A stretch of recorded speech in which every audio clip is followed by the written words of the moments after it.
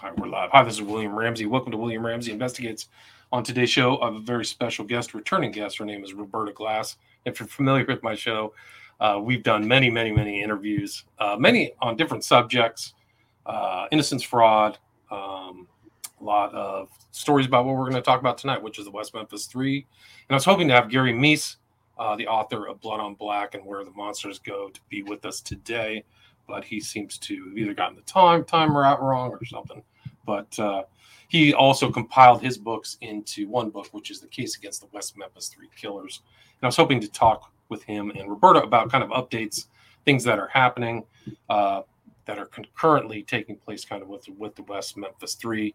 And if you can go back in some of my other interviews, I've done one with Gary Meece in 2020, April 2020, titled Gary Meece and the Not Forgotten West Memphis Three, because there was something being bandied around that by particularly one individual whose name I will not name. He will name him later, but he said The Forgotten West Memphis Three was his title.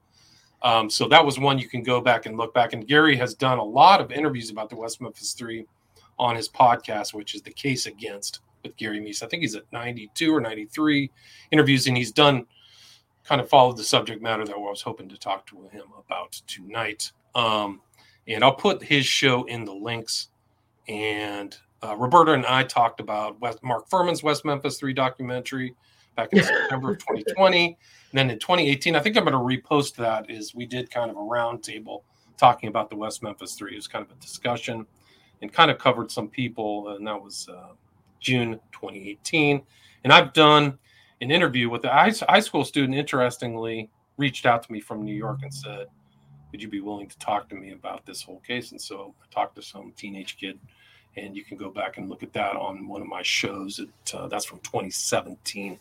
But really, this what we're going to talk about tonight is kind of this whole new move of this new evidence that supposedly showed up with the West Memphis Three, which is kind of causing consternation among the innocence fraudsters, in my opinion, the innocence fraudsters. But I think the people who've been around the West Memphis Three are kind of just rolling their eyes and kind of going, oh, no, not over again. So we can talk more about that. So Roberta Glass of the True Crime Report, welcome to the show. Thanks for Thank you. That 2017 interview you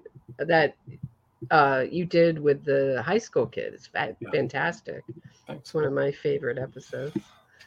It was nice to just have him too, because it was just somebody kind of with a clean slate who really kind of wanted to know, ask good questions and kind of unbiased questions. So it's one of those interviews. Not all interviews go great, so it was one of those interviews that went really well. Yes, great questions. Really great questions. Yeah, he was really sharp. Yeah. So, unfortunately, Gary's not here. Hopefully he'll pop in, but can you talk about some of this stuff? I mean, I know that you're more familiar than I am, but I know really the issue is that in the evidence locker, there's supposedly new evidence that they've uncovered, which could, overthrow the guilty convictions of these guys. And so they're going in, and so on social media and really on the news, all on the national media, they're talking about, trying to unlock and unseal and go through this evidence. Can you talk about that? Well, I think let's go back to the Alford plea. Okay. Not Alfred, Alford, right? Alford, yeah. Alford plead with my very heavy New York accent. That is a guilty plea, as you and I often point out. And it's you can maintain your innocence. So it gives you, it's a kind of idea that everybody wins. So you're letting the convicted whatever out or off the hook in some ways, but it's legally, they can maintain their innocence, but they're admitting that, or acknowledging that there is enough evidence, the prosecution has enough evidence to convict you, or has enough evidence to convict you. So both sides, but it's legally a guilty plea. And when they signed the Alford plea, they also signed I'm giving up all claims to sue, or any legal claims. Now, the West Memphis Three took that and said, see, they made us take this plea because they didn't want us to sue the state for millions of dollars in Arkansas. And whether you can do that in Arkansas, I've heard you can't. But I've heard you can. I think it gets a little bit more complicated, but okay. But they made a big deal out of it. But it was their own lawyers who asked for this Alford deal after they tested the DNA evidence in 2011, I believe, right? Or did they get out in, was that 2011? That's right. August 2011 was the date. So their defense team saw these DNA results. They came out and asked for this Alford plea. So why did they do that? I think you would think that maybe those DNA results weren't too great. Nobody's seen them to this day, and they haven't done anything. Then they waited until they got out and they said, I'm talking about their PR conference that they gave, all at this giant table with all their billions of lawyers behind them. It's amazing.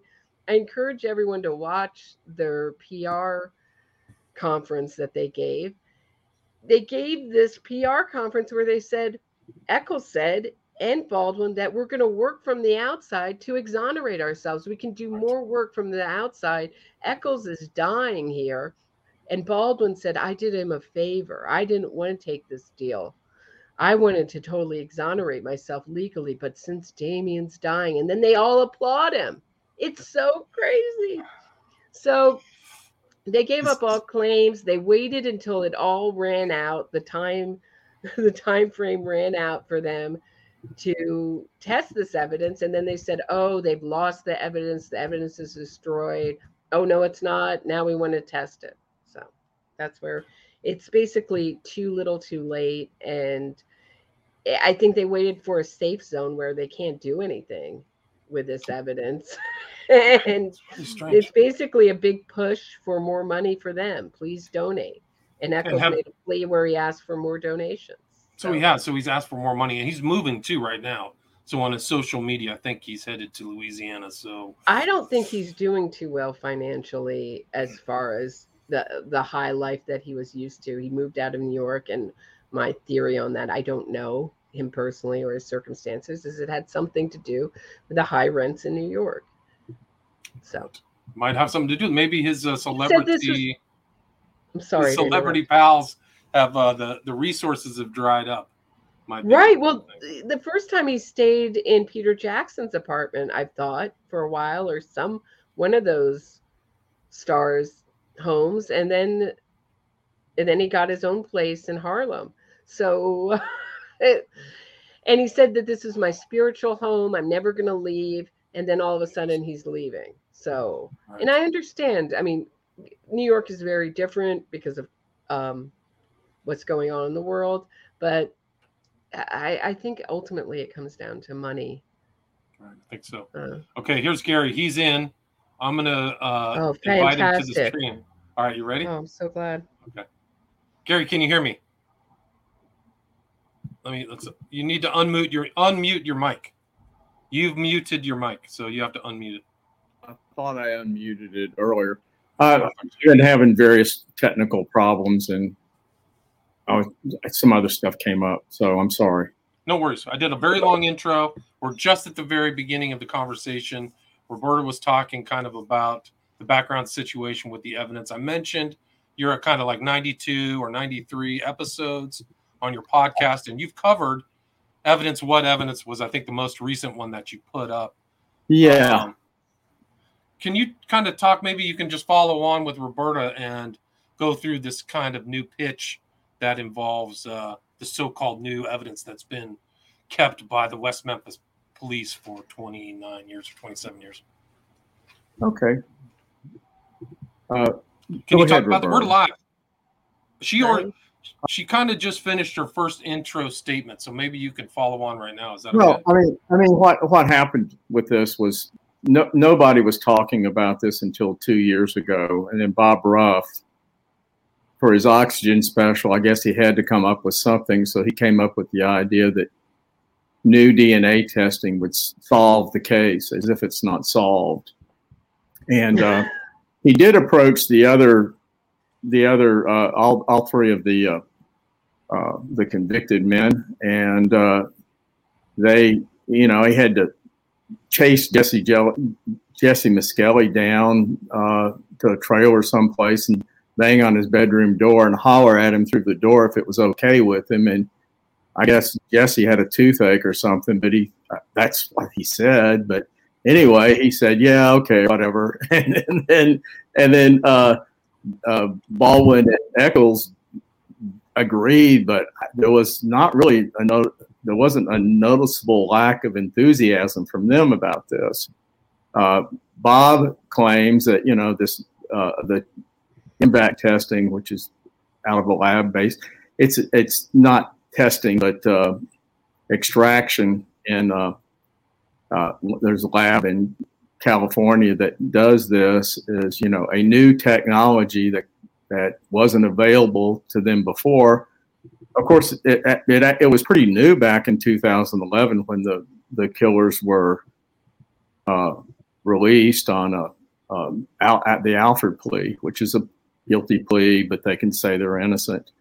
It was available back then. It was pretty new. It wasn't really well known, but those extraction methods were available then. So they can't really claim it's a new form of extraction to get DNA, but maybe the courts will listen to it anyway. You never know what a court's going to do if they actually ever get it to court. The bottom line with this, more than anything else, is they have not really taken the formal legal actions they need to take to get any kind of retesting done. And the problem that Damian Eccles, Jason Baldwin, and Jesse Miskelly have is they signed off on their rights to take any form of legal action concerning this particular case to the state again in the courts because that was part of their plea deal. They signed off on all that. And they had some very high-priced lawyers standing over their shoulders when they signed. So I don't really know how they can go back and even ask the court to do this, and a court actually listen to them. How they got they did get in through the door in the sense that they were asking about the evidence, and first it was there's a new prosecuting attorney, not the former prosecuting attorney Scott Ellington. There's a new prosecuting attorney as of, well, he's been there a little bit over a year now, Keith Cressman, and he repeated to one of the defense attorneys some story he'd heard that some of the evidence may have been lost or destroyed. Now, there were a couple of pieces of evidence that were lost, no longer available back in 2011, and they knew that, and they didn't make an issue out of it then. Those pieces of evidence being the paper bags in which they stored the evidence, and paper bags being the standard method for storing evidence because it doesn't retain moisture, it doesn't mold and mildew and all that.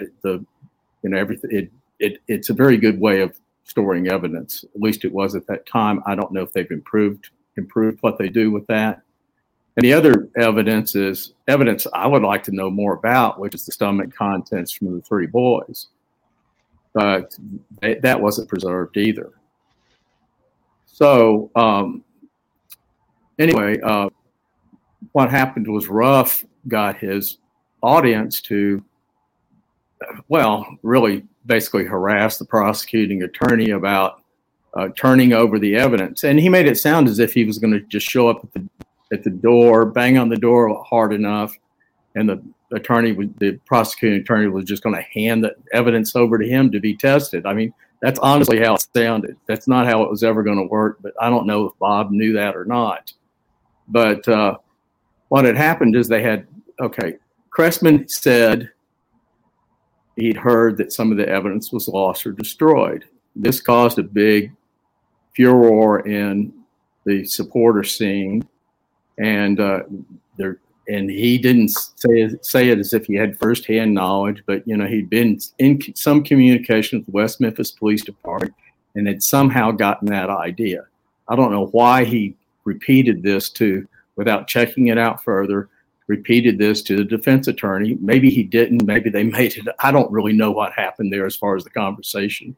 But anyway, that came out. And then this was followed up by the present mayor of West Memphis, Marco McClendon, stating that he heard that some of the evidence was burned up in a fire back in 2006, I think he said.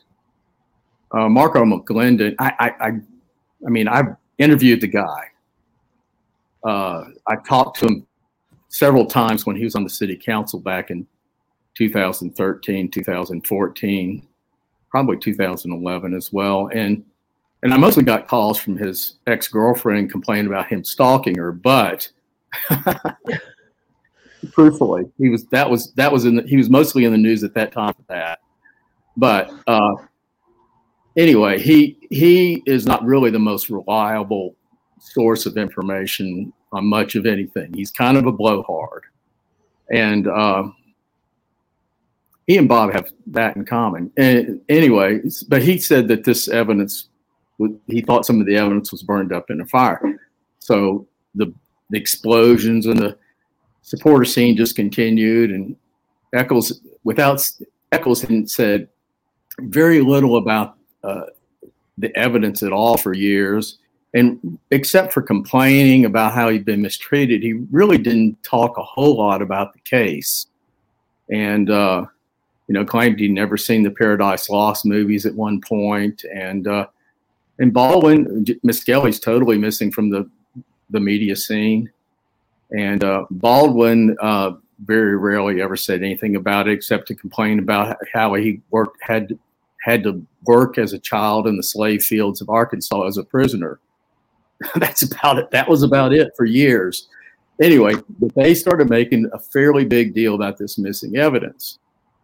And Eccles was intimating that, this might negate his guilty plea because they didn't have the evidence when he agreed to the Alford plea.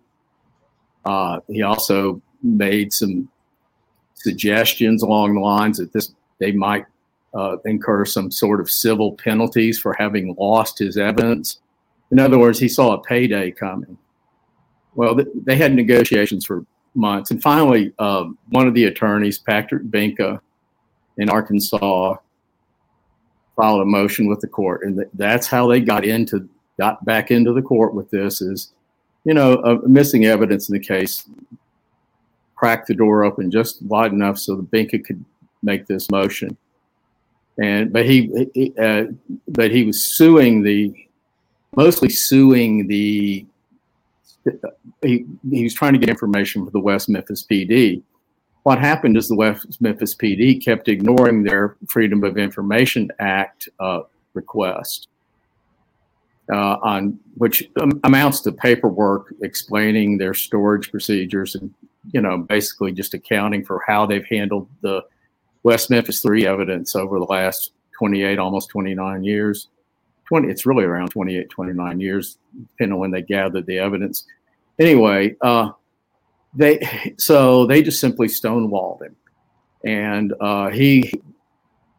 when this first began, Ruff was communicating with Scott Ellington.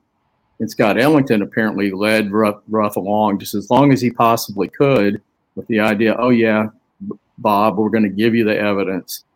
And then he stonewalled him and basically weaseled out of the deal. He lucked into a judgeship in Arkansas, which is why he's no longer the prosecuting attorney. And there's a new prosecuting attorney there. And, now it's out of Ellington's hands now, which I'm sure he's very happy about. Binka continued filing and complaining, and then with the courts that he was being that the West Memphis Police Department was violating the standards the response was that they weren't. And then Mara Leverett said that there was a court order. She wrote this many times. There was a court order that the West Memphis Police Department was going to have to answer to about coming up with an explanation on this evidence. Well, there never was a court order, but she's persisted with that meme, up to today, as far as I know. And anyway, it turns out there was never a court order. There hasn't been any court action on any front with this in months. What happened was there was continuing negotiations between Binka and the West Memphis Police Department. And finally, they said, oh, well, yeah, come over here and look at the evidence. Binka goes over there, he looks at the evidence, and it turns out and he comes back and says, oh, yeah, it's well cataloged, it's complete, there aren't any problems with it.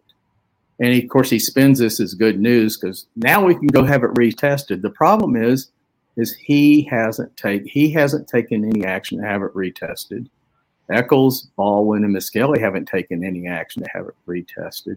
I don't think they actually can do it. And it's their attorney. I don't think Binka can actually do it. There was a fire. It was in 2016. No evidence related to the West Memphis 3 case was destroyed in that fire.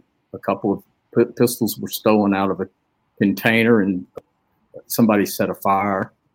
And it's not clear if the evidence in that container any of that was actually West Memphis 3 evidence or not at this point. I misread that for a while and thought it was actually West Memphis 3 evidence. And actually, the more I looked at the story, I finally figured out that it doesn't really even say that much. So as it stands right now, it's mostly Eccles at this point still griping about the reports that they were lied to about the evidence being missing. And a bit of unfortunate timing in West Memphis is this very same day that Binka goes and checks out the evidence, the police chief in West Memphis resigns. Apparently this had been it was a few days before Christmas. Apparently this had been in the works for a while. Eccles said that, he had all this inside information that Michael Pope was being forced to resign because of his handling of the West Memphis 3 matter. The West Memphis Police Department said, no, this wasn't the case. And it turns out that, there'd been a lot he'd only been the police chief for 6 months. So he really missed most of this controversy. It turns out that there have been ongoing disputes among all sorts of things between Pope and Markham McLendon, the mayor, and particularly concerning Pope's handling of personnel and so forth. So it's very questionable whether it was even had anything to do with the West Memphis 3 matter at all, but the timing was really, really terrible. Mm. But it's West Memphis. So, I mean, seriously, sometimes they've had some really sharp people there, and then some of the folks over there just don't have a clue. It's true in most places, actually, when you start thinking about it.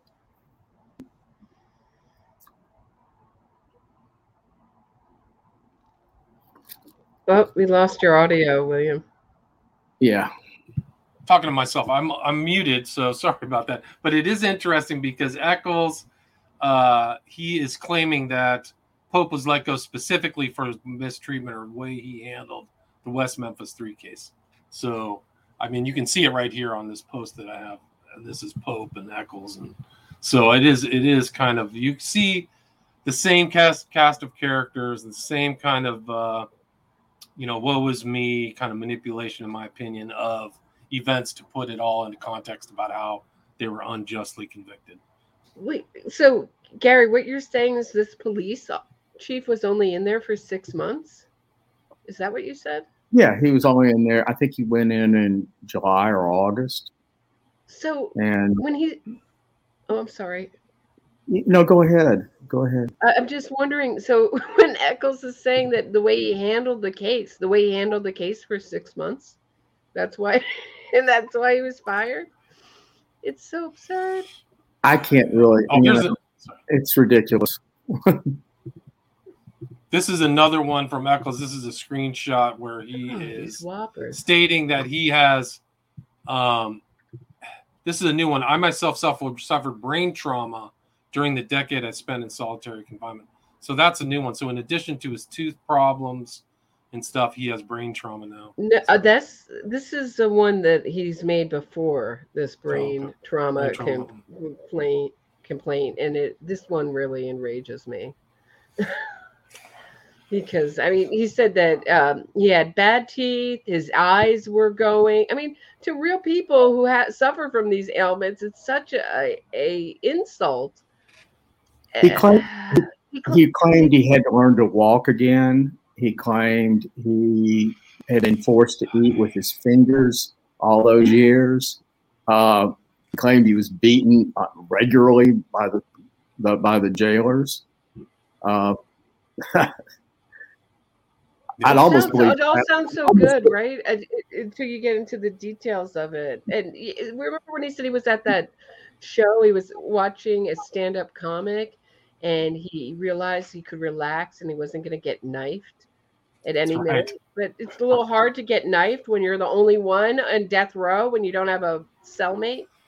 Oh. Right, solitary. Yeah, no, he's had some stories.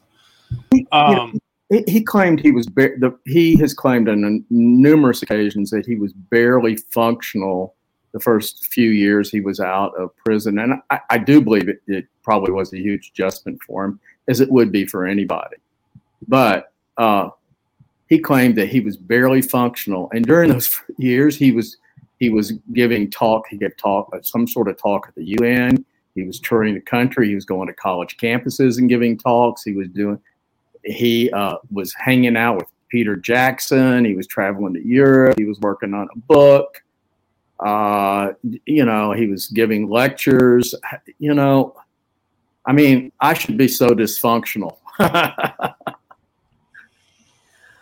They need to be exonerated. They pled guilty, Lonnie. Little problem there. They're old PR guys back. So he's talking about exoneration. So, and there's another one let me see if I can find the other one by Suri. Lonnie Suri has he has 1 million websites. Wrongfulconfession.com. I'm not saying that's exactly it, but it's things like wrongful conviction, wrongful confession. He's got 1 million websites that he's running, all on this subject of wrongful convictions. And he was also the PR rep for Marty Tankleff, who got himself off on a technical. He got his conviction vacated, and they didn't retry it because of a bunch of things. But I have a episode about Marty Tankleff, which I'm pretty proud of, called "Did NXIVM's Keith Raniere's lawyer kill his parents?" Because he was also, Marty Tankleff was the cult leader of NXIVM, lawyer for a little bit there, for about a year, I'd say. Yeah, it's crazy. So and now he's got a discovery show where he's going to lead his class to investigate quote unquote wrongful convictions, because that ended up so great in Chicago with the All Story Simon and Anthony Porter, when they framed an innocent man in order to get a guilty one off death row and end the death penalty, which it did. But it was a total travesty of justice the other way. That ended up so well with a class of students. Now he want to do it on the Discovery Channel. So it's just a money machine. But isn't that Bob Ruff's whole approach too? So he should just take his lessons from Bob Ruff. Isn't that Ruff trying to do it? Ruff tried to overthrow Adnan Syed. Now he's on to West Memphis 3. I don't know. He's solving solved crimes. He's out busy solving solved crimes. Never rests. His work is never done. I have some things to say to Bob Ruff.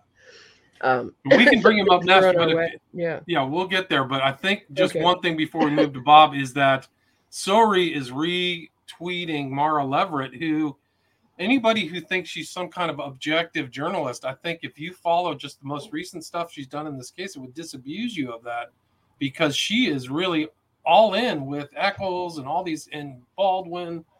And I think that commonly the Devil's Not is supposedly the book of record for the West Memphis Three. I would highly recommend people read Gary Meece's first book, Gary Meece's books before hers. But I would recommend Williams before hers. Or well, honestly, there's a whole long list of people I'd recommend before her. I know, but it's so crazy that she's out there. She's out there. They have a movie made based upon her book, so she probably got paid with that. And it's just incredible. Like, I followed her tweets, so let me just show a couple tweets and then we can go somewhere else. She co-wrote. One thing about her movie is that her book is all about John Mark Byers being the real killer, and then they had to change it for the movie because they switched grieving stepfathers. Well, she did a recent interview with Bob Ruff, and about the first few minutes, she was talking about how proud she was and remains that she did all this investigative work on John Mark Byers. I think she still doesn't get it, and never will, obviously. She, I forgot what I was going to say. One thing I was going to say about salary is I was really kind of surprised when I was working. I was working in West Memphis, which is on a daily paper there, but it was very tiny, and it was really a job after I'd retired from the big paper in Memphis. And I'd written some negative story, what would be perceived as negative stories about the West Memphis Three, Eccles in particular.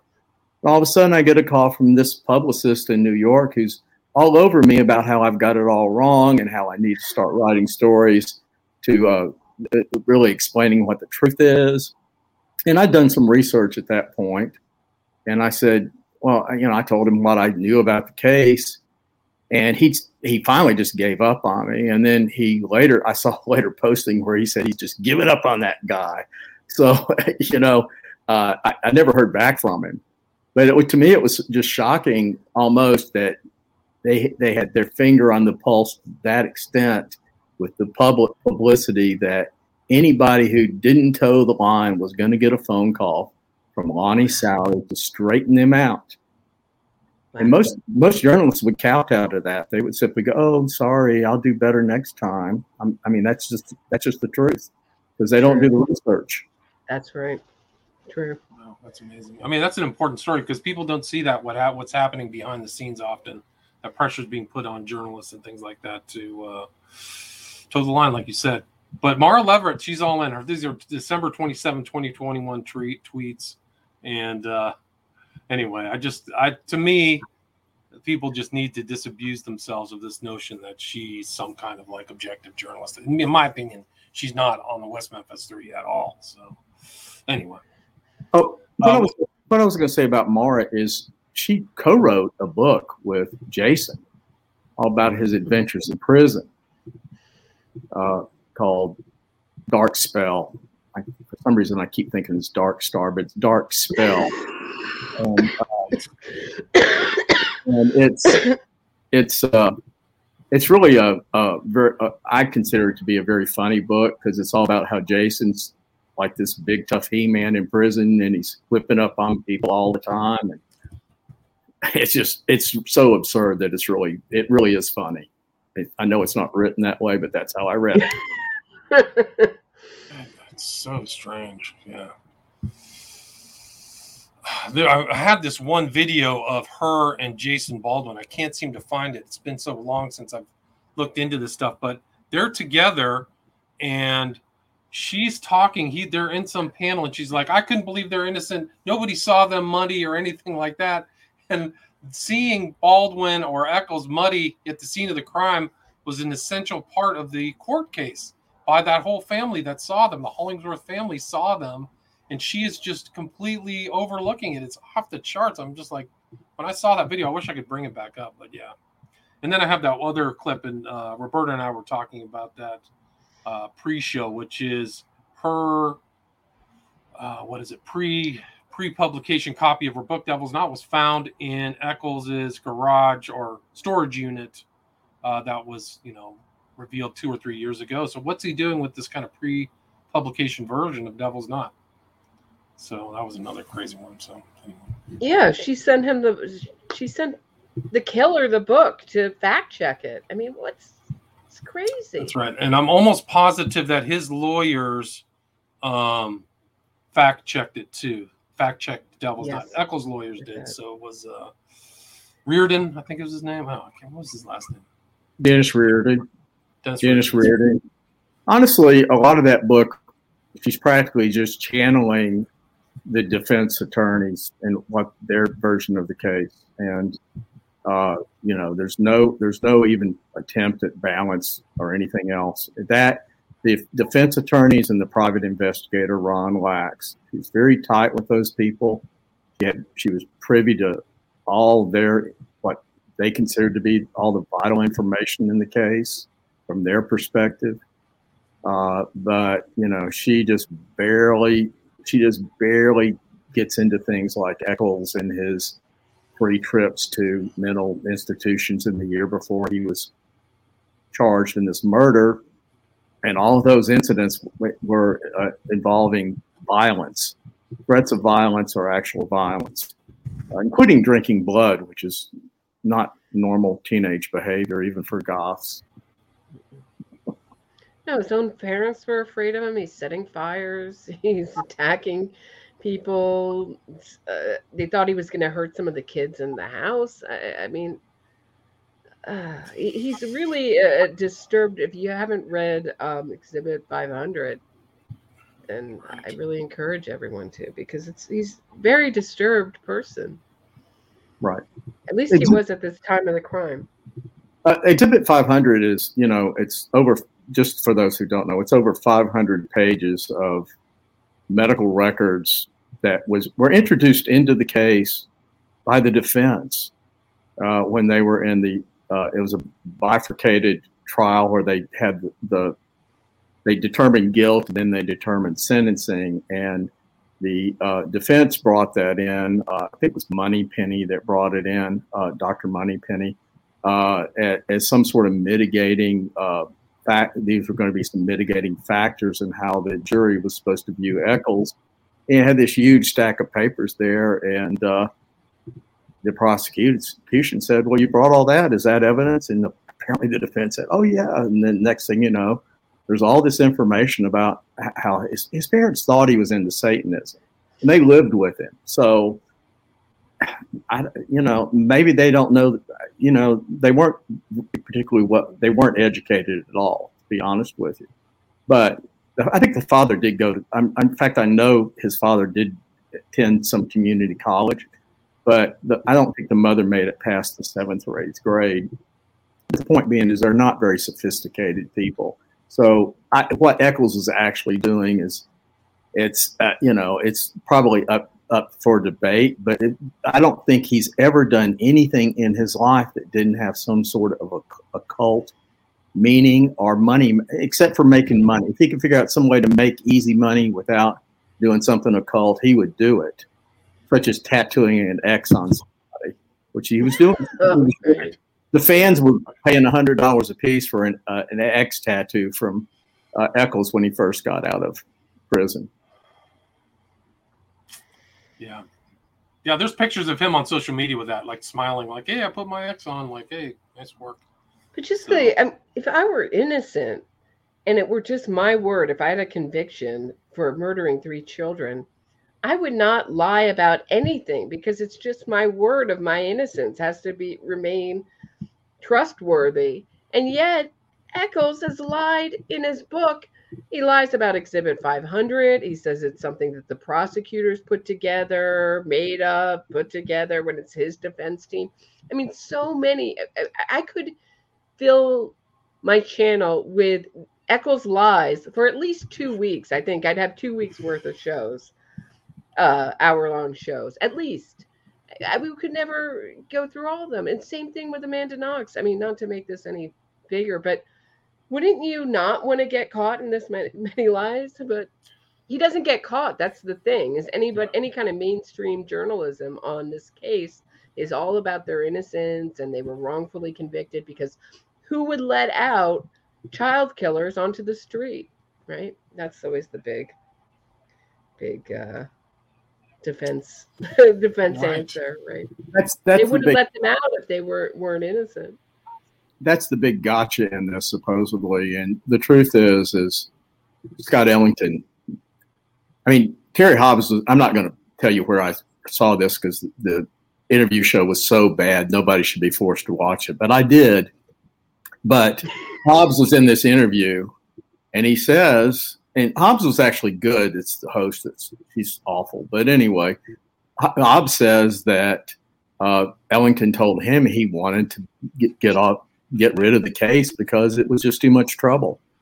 And that, people don't believe it, but it really, and to some extent, it was that true.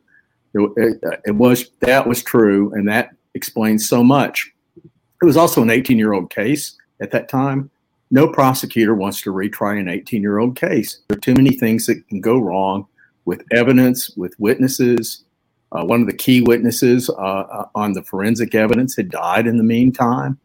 A lot of even the defense witnesses would have been very hard to find since they had jumped from one trailer park to some other trailer park, no doubt. I can emphasize this all the time, but Scott Ellington had political ambitions, and Dustin McDaniel, the Attorney General, wanted to be governor. And Dustin McDaniel and Patrick Binker are the ones who worked out this deal whenever it turns out that the retesting of evidence in 2011 didn't turn up anything that was going to help the West Memphis 3 case.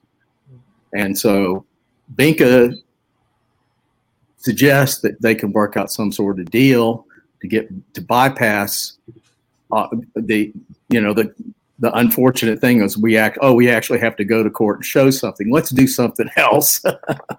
And so they end up doing the plea deal eventually. But the point being that there were political considerations. There was also the consideration if indeed any one of the three got a not guilty verdict at the end of a retrial, if there's no assurance that retrials are going to occur. And it was actually pretty unlikely in the Miskelly case, which raises all sorts of other questions. But because he was tried separately from them, and the evidence against him is different than the evidence against the Eccles and Baldwin. And one of the prime allegations that they thought might give them new trials was juror misconduct, but that juror misconduct wasn't alleged to have gone down in the Miskelly case. And then Miskelly had 5 or 6 confessions after he was convicted that were all on the record. So, I mean, I can't see the court ordering a retrial for him unless there was some really, really strong evidence, such as DNA evidence. And they didn't have it in 2011. We don't know what the results were, but according to just the things that they were saying that are on the record, they didn't have it in 2011. They didn't have anything to go to the courts in December of that year. They got out in August. The evidentiary hearing was in December.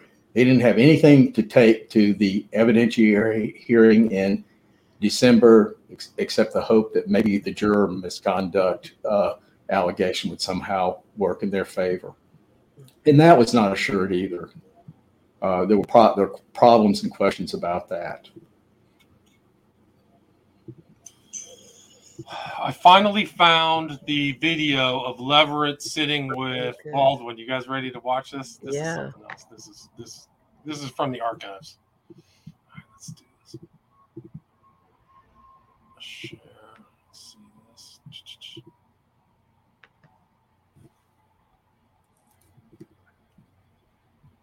This is the Argenta Community Theater 2012, right after they got out, a year after they got out. Oh, let me do this. Hold on. Okay. You guys can't hear the audio, right? No, but No. I know exactly what she says.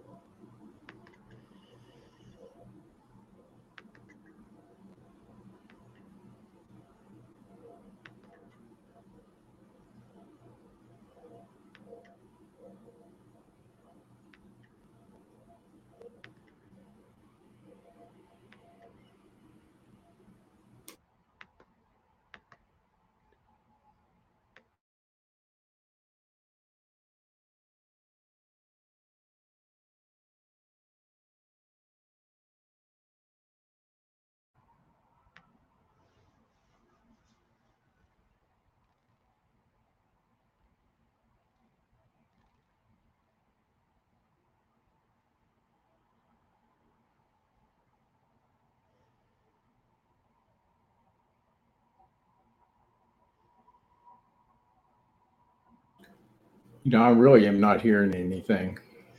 Well, I'll tell you what she said. She said, I was a mother and I knew that uh, children didn't came home with, they said they didn't have any evidence of mud on their clothes. And I knew that as a mother that there was no chance of No, chance of kids coming home without mud on their clothes. So I don't know why the was, audio isn't working, but yeah. uh, Meaning that no one saw them with mud, not like the Hollingsworth family, like an entire family. Um, well, William Ramsey, you're muted. you know who was home with Jason that evening, right? It was a small time petty, really a career petty criminal named Dink Dent, who was his insane mother's new boyfriend. Except they broke up that night, so he wasn't around very long. And he said that Jason came in so muddy and dirty so often he just really wouldn't have paid any attention. And who are the other parents? Jesse Miskelly Jr.'s dad was at the DUI school that evening, and so he wasn't there when Jesse would have gotten home. And Eccles' mother has been caught in numerous lies and just outrageous statements. In the public statements she made to police. She was a terrible witness for her son. I mean, it was really kind of sad that she allowed herself to be subjected to that because they just ate her alive on the witness stand. She looked like a complete lying idiot. And then her son gets up and basically is just of a piece with that, except he's not really an idiot. So this is Lonnie Surrey talking about the Central Park 5 here? Yeah, so you were talking about him. I took some of these screenshots. So here he is with the Central Park 5, but watch this one too. Here's one with Marty Tankleff. Here's the Marty Tankleff one. Let's see. So exoneree, Marty Tankleff and Derek Hamilton, exonerated 5, not the West Memphis, not the West Central Park 5. You and I have done a show on them too. I've done a lot of shows on the Central Park 5, actually. Yeah, Marty Tankleff, like, has all this money. Basically, they decide not to retry him because they can't try him for the murder of his mother anymore. That's just why all these campaigns start 14 years later and on, because witnesses have died, just what you guys were talking about. Witnesses have died. People's memories aren't as good, and if there is an eyewitness, they will hound them and tell them there's an innocent man sitting in prison and it's just their word that's holding, and they'll guilt the heck out of them until they change their story. So it's crazy. I don't know what in the Central Park 5, it's its own thing, own political thing. Right. It just has overlapping characters and story. Oh, sure. They're so guilty of so much that the idea that there's these innocent little angels is just, it's so ridiculous. But people saw a Netflix movie, so now they know all about it. A fictional movie too, not even a documentary. It's like next level. Oh, well, I know, but even a feature film, you would think might give a nod toward what the reality was. It wasn't even close. Not even close. Gary, I'm glad you mentioned that, because Roberta and I were talking in the pre-show that Berlinger, who did the 3 videos or the 3 documentaries for HBO, right, Paradise Lost, is being sued by Dershowitz over the Epstein show. I think it was Filthy Rich or something like that. So Berlinger, it's like the dueling, Everest-sized mountains of manure. Dershowitz on one side, Berlinger on the other, fighting each other in court. It's couldn't happen to worse people. Oh my God! No. Right, absolutely. There was a bit of good news that I saw today, and that Robert Durst died in prison, so that's good. Yeah. But nobody. I will say this: nobody. I don't think there's a wrongful conviction movement for Robert Durst, and there's actually less evidence against him as far as a lot of it's just he was here. Yeah, I mean he had motive, except for the killing of his neighbor in Houston. I mean not Houston, Corpus Christi, and he obviously did that. And he just sort of weaseled out of that by saying, well, it was, I didn't really mean to kill him, and I didn't mean to cut him up. I didn't need to throw his body out into the water. Right. But it's the same cast of characters in all of these that go in and out. Like Richard Oshie is in this. Yes. Is in this. He's in Tanklip. He's in Loftus is in the Maxwell trial. She's in basically every defense ever. She's on the Innocence Project website. So the memory expert, and she was in the Durst trial where she got destroyed on cross. You can see it in a playlist. And the Durst trial was freaking fascinating. And because it was so long, not many people watched it. I just did an episode on it, but boy, was that a fascinating trial. Yeah, I watched quite a bit, but I didn't have time to watch all of it, honestly. All 60 days of it? What's going on, Gary? What's wrong with you? I don't know. What's wrong with me is a better question, but I did watch most of it. Roberta, do you want to move on to Bob Ruff? And I'd love what you want to talk about? Bob Ruff. Someone sent Bob Ruff. Is this what you want me to show? Lisa O'Brien on Twitter, and he wrote back, if that's where you're getting your info, meaning from me and my podcast, I now understand your perspective. Have you ever seen people work so hard to prevent being proven right? Oh, now I can't read it. Sorry. Okay, it's okay. Think about that. So I'd like to respond. Have you ever seen someone work so hard to solve crimes ever? And I have no problem. If there was evidence that came forward, I would have no problem saying I'm wrong. But how long would you like me to wait when there's 6 confessions plus from Miss Kelly and a whole lot of other evidence? I don't know. And and if you bring any of that up, they totally discount it all. I mean, they just simply don't even want to talk about it. And if you ask for like any kind of exonerating evidence, there's never been any exonerating evidence in this case, not even anything close. And they don't have any, but they'll still proclaim their innocence. Right. It's the so-called hair, though, right, Gary? The hair of Terry Hobbs is the so-called thing that makes sure that he did the whole thing. Yeah. And that's millions of people. So why aren't they going? It's so frustrating. But what that really means is don't listen to her or any of the evidence that she presents. She's not trustworthy, and I am. I mean, that's really what he's saying, Bob Ruff, in that statement. Yeah. Bob's big thing is, as much as anything is, and I really don't listen. I haven't followed him really much at all, except West Memphis case. But I have tuned in occasionally. Sometimes it's a West Memphis update, and I have to listen to his noxious ads and so forth till I finally get around to the West Memphis stuff. But I will hear him complaining about the police corruption in this case, in that case. Every time it's the fault of the police. You would think that the police were committing these crimes. I know some policemen do that, but honestly, most of them don't.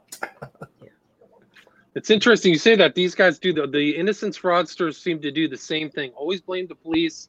Roberta and I did a show on Amanda Knox, and when she was interviewed by Joe Rogan, the first thing she did, the first major statement was against the police. They were working without evidence on a whim. And he let her get away with that. It was unbelievable. The more I think about that interview, the worse it looks. It just was terrible. But that's really kind of their tactic. So it's the same tactic in the West Memphis Street. Yeah. It's a conspiratorial mindset. So the police are planning evidence, even in something like the Stephen Avery case, where you have DNA that came from his sweat, that somehow the police can collect his sweat and drop it in the car. They'll believe, or that the police are waiting while he's shaving. That is another one of Kathleen Zellner's theories. They're waiting to get blood from him and plan it. I think it's I would think maybe even anti-authoritative mindset, which I can sympathize with, but it just doesn't hold water. It's broad strokes. And once you get into the specifics, like, if Terry Hobbs did this, then what's the blue wax evidence? Is Terry Hobbs running through the woods with a candle, like a pitchfork in one hand and a candle in another, or what's going on?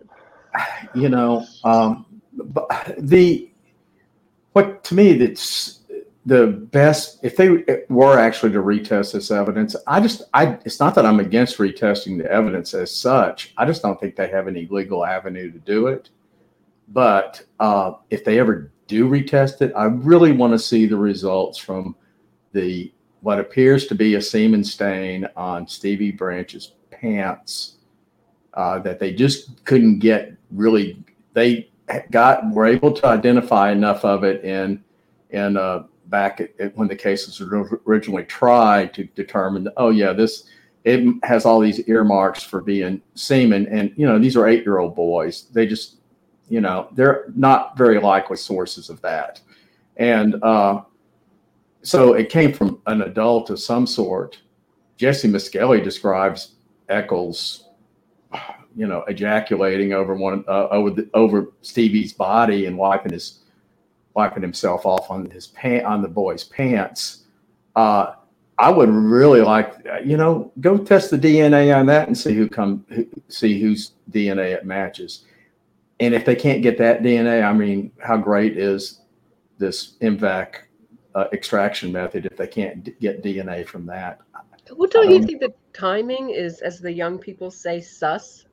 Because isn't it timed out? Aren't they legally timed out? They wait till the end of their parole period. Yeah, well, they did that too. In fact, it all seemed to they raised it to a pitch back in June and July, and with the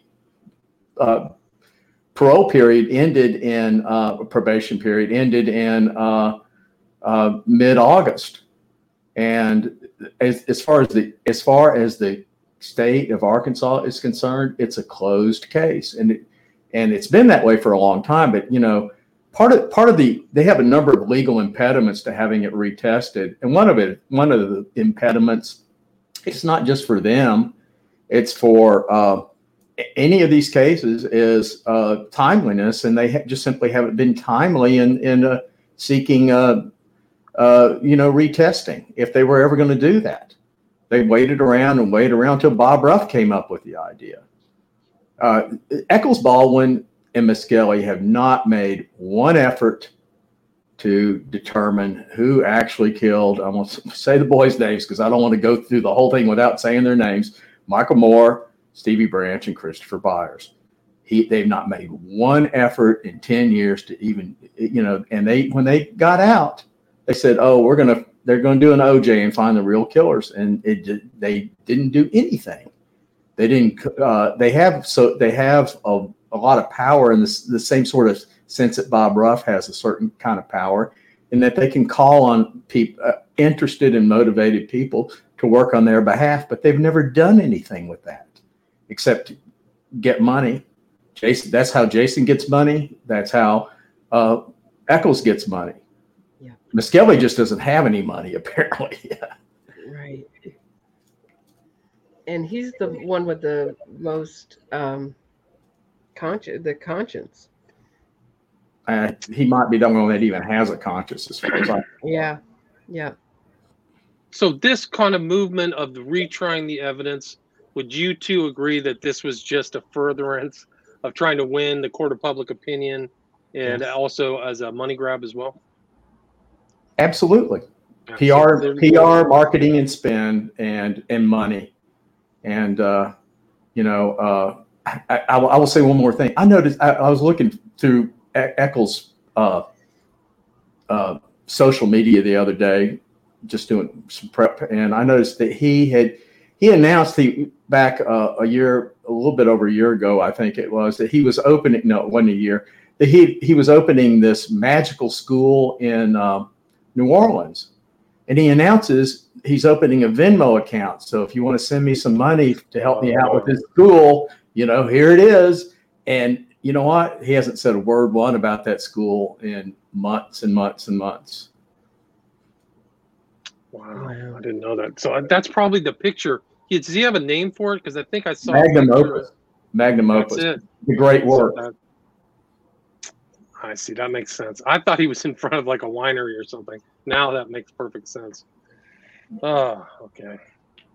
The other sad one is there's like a picture of him in social media doing zip lining, and it's just like grotesque. Like he's got 3 kids who are dead, and he's out zip lining in Florida or something like that. Yeah. Wow. So that's it. So Magnum Opus, I guess he's on the Is he on the road? I don't know. Yeah, he is. He was last time I checked till a day or so ago, and he probably still is. Yeah, he's out touring all the wonderful. Looks like it's mostly in the South so far, at least. But he's been touring all these different places in the South. Mm-hmm. It's on West Memphis 3 Facts has it. Yeah. And while he's touring the South and intermittently posting about his PTSD. He's still got the PTSD, gotcha. Oh, it's bad. It's real bad. On Facebook, I meant. I'm sorry. Oh, so that's good. He probably will never recover from that PTSD. Yeah. He'll never recover from the PTSD. His blindness, his bad teeth, his almost dying. There it is. Yeah. There's a zip line. Mm-hmm. He's so brain damaged by prison that he's terrified of the simple fact that exists and barely function at all. Other days he's zip lining. Wow. There's you, Gary Meece. Yeah. I did an interview with Joshua Diaz not too long ago on this case too, and Josh is really he might have it in more for guilt than I do at this point. I don't know if you can go 101% on this or not, but he might be there. He's a good guy too. Yeah, he really definitely. is. Definitely. So I'll put that in the show notes too. I'll put that YouTube interview. Sounds like you went a couple hours with him. Yeah. Guys, let me see if anybody has any questions. Does anybody have any questions for the guests? Do you guys have anything else you'd like to cover? Anything else relating to this, or anything you want to promote? Gary, I showed your podcast. Is Here the Case Against with Gary Meece. Yeah. You can see some of the stuff, the recent stuff. Yeah. I'm probably going to limit what I post in the future on that to new developments in the case. I've covered the case to death on there, and I don't think I've done it all that well, but I'm probably done it about as well as I'm ever going to do. just from a technical talent standpoint. And Roberta just keeps cranking out great stuff all the time. Yeah, I just did an episode on Mamiya Abu Jamal, who's had a 40-year innocence campaign. Killed Officer Daniel Faulkner with T. Gray Hill, who did a fantastic documentary about it. It's a really interesting interview. I watched that. I watched that on your recommendation, and it's really quite touching to hear. I can't think of the officer's name, but his widow in particular talking about how Faulkner. How mistreated she's been by all this. It reminds me of how mistreated the West Memphis Three, not the West Memphis Three parents, but the parents of the dead boys have been mistreated by the media. And in their case, really abused by the Paradise Lost people as well. It was unconscionable what they did. Mm-hmm. It's sickening, really. Yeah, this is a movement that really hurts victims and victims' families. And you'll never hear anyone in that side say, lay off, respect the victims' families, or don't go after them, don't bother them, or anything like that. Or it's just they're made to feel afraid. It's awful. Yeah. It's really awful. I mean, it's hard. When I first went into this, I really thought everybody was sort of do-gooders who were sort of misguided, but I don't feel that way. At least at the people leading the movement and really involved. No, I think there are a lot of sincere but grossly misled people who really aren't going to bother to really do much research, but they like the idea that they're doing good by supporting the wrongful conviction movement. And there are some wrongful convictions, but they're not nearly, they grossly overstate what the statistics show so far. I mean, there's not that many people that get out on, every time this happens, it becomes some sort of media splash, but there's really not that many of them. And, but there are some, and it's great. I think the Innocence Project actually started out with a really good idea. Let's retest DNA that's available in these cases and see if the DNA matches the guy that's in prison for this rape or this murder. And they did some good work, but it averages out, if you look over their total career, it averages out to less than one a month over the 30 years or so they've been doing that. So there's not a huge number of those cases, and those cases are rapidly going away, drying up literally in every other way, because DNA testing has now become routine. Well, it wasn't routine back when they first started. So they've got to find something else. So they do BS, like post Stephen Avery on there as a case of wrongful conviction. And then also they claim Anthony Porter in Chicago, who is totally, who they framed All Story Simon, both of them. Anthony Porter is now dead. I can't say sadly, but dead. But before that, they put him on the exoneration list. When All Story Simon got out, the judge said, Anthony Porter did this. He's very guilty. So they also retest the DNA. And when it comes back with the killer's DNA, they keep representing the client in the cases of Purvis Payne, Kevin Cooper case, same thing with the Julius Jones case. They press on. They don't say, okay, you're guilty. They never say guilty, that group, ever. Never say guilty. Nope. Do you guys want to take a quick question? Hill Doggy asked, why do they keep attacking Terry Hobbs as the culprit? Does anybody want to answer that? Because they can. Because it's useful to them. It also because they're in love with the idea. They seem to be in love with the idea of physical evidence, and they imagine that this hair is physical evidence against Terry Hobbs. Well, it's not. I mean, it's mitochondrial DNA.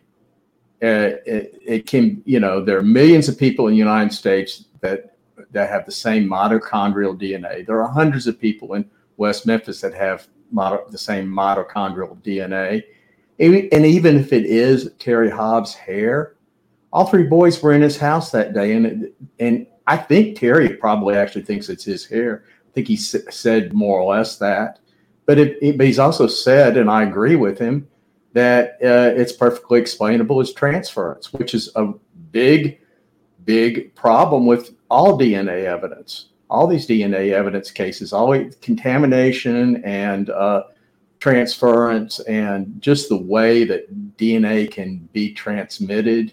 You could shake hands with somebody and then go murder somebody, and leave that guy's DNA on the doorknob. Not many people get convicted of anything on that basis, but you see where that's going. It creates problems. It's a great tool, but it's just a tool. You have to look at the totality of the evidence and not just this one little thing. And they've got the one little thing here that's about the one littlest thing you can possibly imagine, which is a little tiny hair that might or might not be from Terry Hobbs. That's it. Right. And I interviewed Terry. I think his book is Box Full of Nightmares, I think is the book. So you can listen to that on my podcast. And I mean, I think it's pretty clear. It was very worthwhile. And if you look at the documentaries, they went from one stepfather to the next stepfather. And they ended up with Terry Hobbs, with the one other guy. What was the other guy's name who passed away? John Mark Byers. John Mark Byers, thank you. Yeah. I thought he was the better Potential culprit. Yeah. I mean, they're both ridiculous, but if you're going to the problem with Mark Byers, a couple of things. One thing, he was putting on an act. He was getting paid to do that act, and he was exploited like everybody else. He was happy to take the money, and he put on a good show. See the second Paradise Lost for Full Tilt Crazy, but the fact is what was I going to say? I got off on John Mark Byers is just one of the most fascinating movie characters you'll ever encounter. He really is. I forgot what I was going to say. There's a question here about why did they ignore the fact that Eccles and the making of a murderer, freak, or dog and cat killers, killing pets is a stepping stones to killing humans. It's also part of the dark triad that's common to psychopaths, along with bedwetting and setting fires. We know Eccles set fires. He did it at school on several occasions. We don't know if he wet the bed. We know he killed animals. He was on a bedwetting drug, too. He was on that impuramine drug that they give people for bedwetting. Yeah. I've often wondered if that was or if that was just a coincidence. It's an antidepressant. It's also an antidepressant. It's an antidepressant. Right. And the reason they ignore that fact is because the same reason they ignore all the other inconvenient facts in this case, because and this one particularly strikes home with a lot of people because naturally enough, they love animals. The idea of somebody viciously killing an animal is abhorrent to most normal people. But for somebody like Damien, it's just a good time. Just like killing those three little boys was a good time for Jason Baldwin. Taking the knife, he loved it, apparently. He was very disappointed, apparently, when Miskelly wouldn't let him carve up Michael Moore. And he had a strange answer. Yeah, sorry, go ahead. Oh, you can see him in the movie. He said, I was just watching a little clip of it the other day where he said, "We just got together and whatever happened, happened. Sometimes good, sometimes bad." I mean, is that an admission? What is he talking about? There's all sorts of stuff in those movies that make him look guilty as hell if you just want to look at it the right way. Well, one of the interesting things in the second Paradise Lost is that John Mike Byers is there, but both Baldwin and Eccles state with 100% certainty that Byers is the one who did it. And that's very telling for a variety of reasons, because they pivoted once it was Byers and it moved to Hobbs, which was a much better, fake culprit. But they're on the record stating that. I know what I was going to say about Byers, is that he had a great alibi. So the idea that he was somehow a credible killer, they get around, the ones with the conspiracy theories get around that with these bizarre theories that they were placed down a manhole and, he snuck back into the woods at night and finished the job and all this other crazy stuff. And but he had a great alibi for all that time when the boys almost certainly were killed. Somebody here says laundry mixes family members' hairs and DNA. Yeah, that's another good example of just the problems that can occur with DNA. Somebody has a question for you, Roberta. Have you heard of the Don Coons cold case in Bakersfield, California? You heard of that case? No, I'll check that out. Thank you. No. Paula Zahn was involved in that. Yeah. Interesting. Who ties to David whom? I don't know. That's Paula Zahn has ties to David Berkowitz, Roy Radin. Oh, okay. Ties interesting. To manufacturers of the witness protection. Oh. Power and influence of celebrity supporters, big problem. That's very true. Very much involved in this case. I mean, that's one thing Scientology and L. Ron Hubbard got right. They said, we'll legitimize this new religion by getting a bunch of celebrities. It works. Celebrity endorsements work. I mean, that's essentially what it is a celebrity endorsement of 3 child killers of their innocence, right? Right. Yeah. It's really notable, too, that all the celebrity support that Eccles in particular was trumpeting in the early days. Some of the celebrities were really a very questionable character, to put it nicely, but he was hanging around with the biggest movie maker in the world, practically, Peter Jackson, and certainly in New Zealand, he's practically a national hero. He wasn't really supposed to be able to come into that country, but Peter Jackson had so much power that they just let him bring in this convicted child killer. Wow, that's amazing. But all that celebrity support has just, if it's there, it's totally dried up. You don't see any of that going on anymore with any of the 3. Not that any of them were ever hanging out with Jesse Miskelly Jr. Yeah, where is I thought one of them. I don't know. I just heard on the Crazy Days and Nights podcast that Eccles stayed with some celebrity and that he was so freaky. I can't remember. I thought it was Eddie Vedder, but I'm not sure. I'd have to listen. Is that Baldwin lived at Eddie Vedder's house, and I think it's in Seattle, and it's up in the Northwest. But anyway, he was mixing it when he first got out of prison, but and he occasionally will mention Eddie Vedder now, like "Happy Birthday, Eddie Vedder." But is Eddie Vedder wishing Jason Baldwin happy birthday? That's the more relevant question. Yeah, you don't hear anything, not even from the real diehard true believers. I mean, there was levels in those celebrities of supporters, like Peter Jackson had to be way Peter up Jackson, there. Johnny Depp, Natalie Maines. Yeah. Right, and I mean the 2 big bankrollers were Jackson and Depp. My understanding of the legal elements of this case. Yeah, Jackson, that's just pocket change to him, but he apparently dropped millions into the case, and millions, yeah. I think he was probably the biggest source. But Johnny Depp had pretty deep pockets then too. So right, and this is a really fascinating picture of Peter Jackson because he has Eccles' Theban alphabet circular tattoo on his left arm. I mean, it's pretty remarkable. And Eccles has given these to Depp and some other characters. Like he and Depp share multiple tattoos. So it's pretty remarkable. So you think he's a Satanist, Peter Jackson? Or is he a dupe? Is he I'm asking, is he a fellow traveler? Or is he someone who is so convinced he thinks this is just he's doing it? His expression is so strange. It's a very strange expression, and I think that's Eccles behind him, wearing all black. You can kind of see him on his left shoulder. I think he's probably just stoned or something. So Yeah, I don't know. It's an odd expression. There's a rumor that he put Eccles into like an orc outfit and put him in one of the Lord of the Rings movies or Hobbit movies. You guys ever hear that? That's what I heard. I think I heard something about that even fairly recently. I just don't know where I heard it from. He typecasting, right? Eccles is on the wall. Yes, it's so true. So true. I mean, there's all these other pictures too. There's another one that I have. This is from my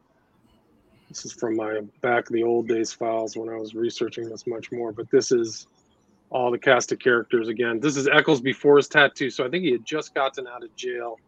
And there's Benka and Sori and Jackson signing the West of Memphis, pity party documentary that Eccles made, I think, with Jackson's assistance, something like that.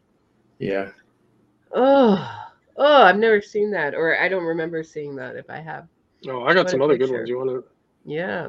That's when they were promoting West of Memphis at this time too, which was, a movie about a wrongful conviction case that's produced by the guy who supposedly was wrongfully convicted. Right. By a child killer, a paroled child killer, producer. Jeez. I doubt if he did much, but they got his name on there. No, they got him as executive producer status, and that's enough. Unbelievable. There's tons of pictures. I mean, I have tons of pictures of them together. Oh. But Eccles hadn't been tatted up yet. I didn't know Peter Jackson was a hobbit, but he's really not very tall, is he? No, it doesn't seem to be. Well, how tall is Eccles? He's not that tall. He looks taller than he is. I think he measured it. I think he was 5'9", 5'10", which is very average height when he was arrested, and he was 18 at the time. What's interesting is it's a little deceptive, but Baldwin's almost as tall as he is. He just always looked little because he's so scrawny and those that's interesting. Little pipe stem arms that convinced Joe Berlinger he couldn't have possibly committed a murder. This is Auckland, August 2nd, 2012. So almost a year after they've been out, Eccles is telling his sob story, I guess, to all these people in the Civic Theater in Auckland. Yeah, I wish I could play the audio. Yeah, I can't figure out how to play the audio. Yeah, he was getting a lot of that's probably the biggest he had, but he was getting some fairly good sized public venues back then. He was raking in quite a bit of money going to colleges and speaking for $10,000 and $20,000 at these colleges, and that all's gone away. And when you start announcing you're a ceremonial magician and you were convicted in a satanic panic case in which it was alleged you ritually murdered 3 boys, and people start having slight second thoughts whether they say anything or not. It's just hard to get with the illness. It's hard to get a sense of what his life was like in New York at the end there. There's a while where he was hanging out with the tattoo people. He seemed to have art friends. And he doesn't seem to be able to hold his friendships. You don't even see him, around Johnny Depp. No, he doesn't follow through with a lot of his. He does follow through with his. He's been following through with his lectures on the occult, and he just keeps knocking those out. So he's very committed to that, but all his other side projects just don't go anywhere. His hermetic Reiki studio in Salem was just a total bust. His art, he was an artist for a while and he just gave it up. And he doesn't seem to, friends come and go. So I don't know. Amanda Knox is like that too. She quits everything she does. So. Yeah, she does sort of run through stuff, doesn't she? Mm-hmm. There's Depp, Berlinger, and Eccles. Oh, there's another picture I've never seen. Yeah, I got some good ones. Here's the mutual. Let's see the mutual tattoo. Maybe because I'm blocked on all social media. That might be it. I've got some good ones. Where's the one? I wish I could find the one with them having the tattoo together. Oh, here's Depp with Eccles tattoos. Let's see.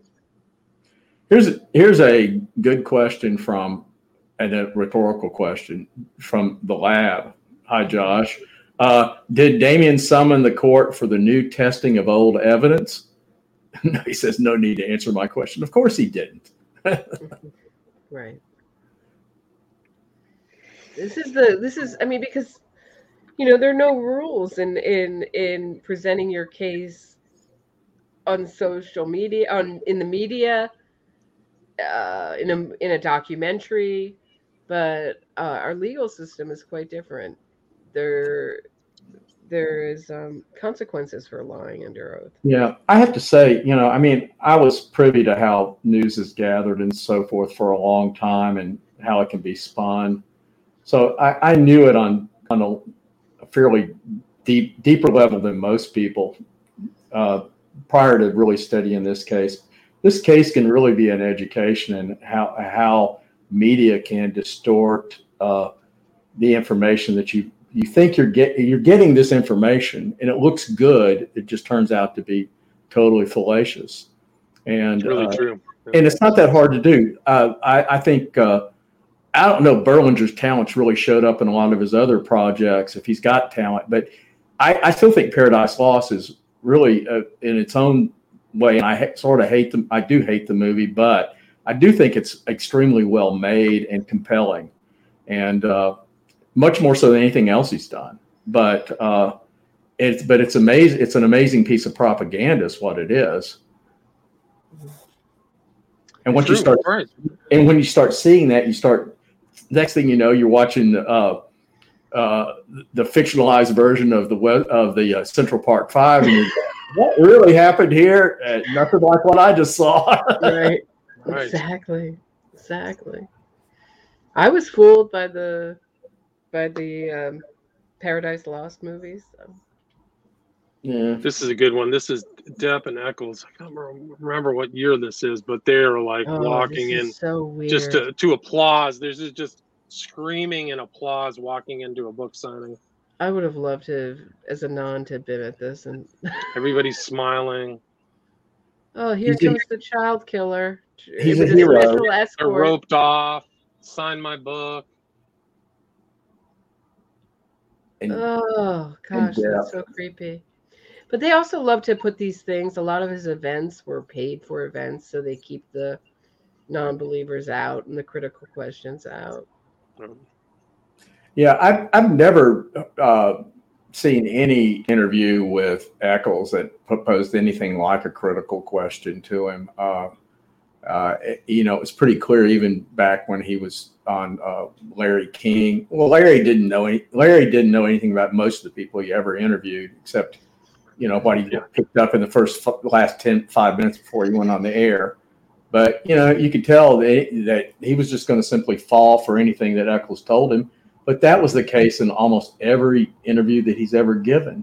And then you read something in the New York Times or the Guardian, and you think these people really should have higher standards than this. This is supposed to be top level, the very best of the best, and they still fall for this ridiculous narrative that this guy's wrongfully convicted. And you try to argue with them, like someone from the New Yorker, where they don't even get a comma wrong. They pride themselves in, and they say, "Oh no, we can call them wrongful or exonerated by DNA evidence." That's what I was taking issue with. They weren't. No, because DNA evidence had something to do with it, because they cleverly gave a press conference right before they asked for the Alford plea and took it. And it talked about exonerating DNA evidence, that it had something to do with their Alford plea. Right, and that was some masterful misdirection by some very talented, high-priced attorneys. Yep. And that's all it was. There was nothing substantive about it. I know several journalists who were totally taken in by simply being at that press conference. Wow. Terry Hobbs did try to sue Natalie Maines for defamation of character, and it ended in a huge disaster for Terry. So I don't think he's going to be doing it again anytime soon. He's living up in the Ozarks, enjoying life, and not worrying about a whole lot. He's making some poor choices in who he does interviews with. Other than that, Terry's doing okay. And I'm not saying that like I'm his big buddy, because I'm not, but I don't have anything against the guy either. So.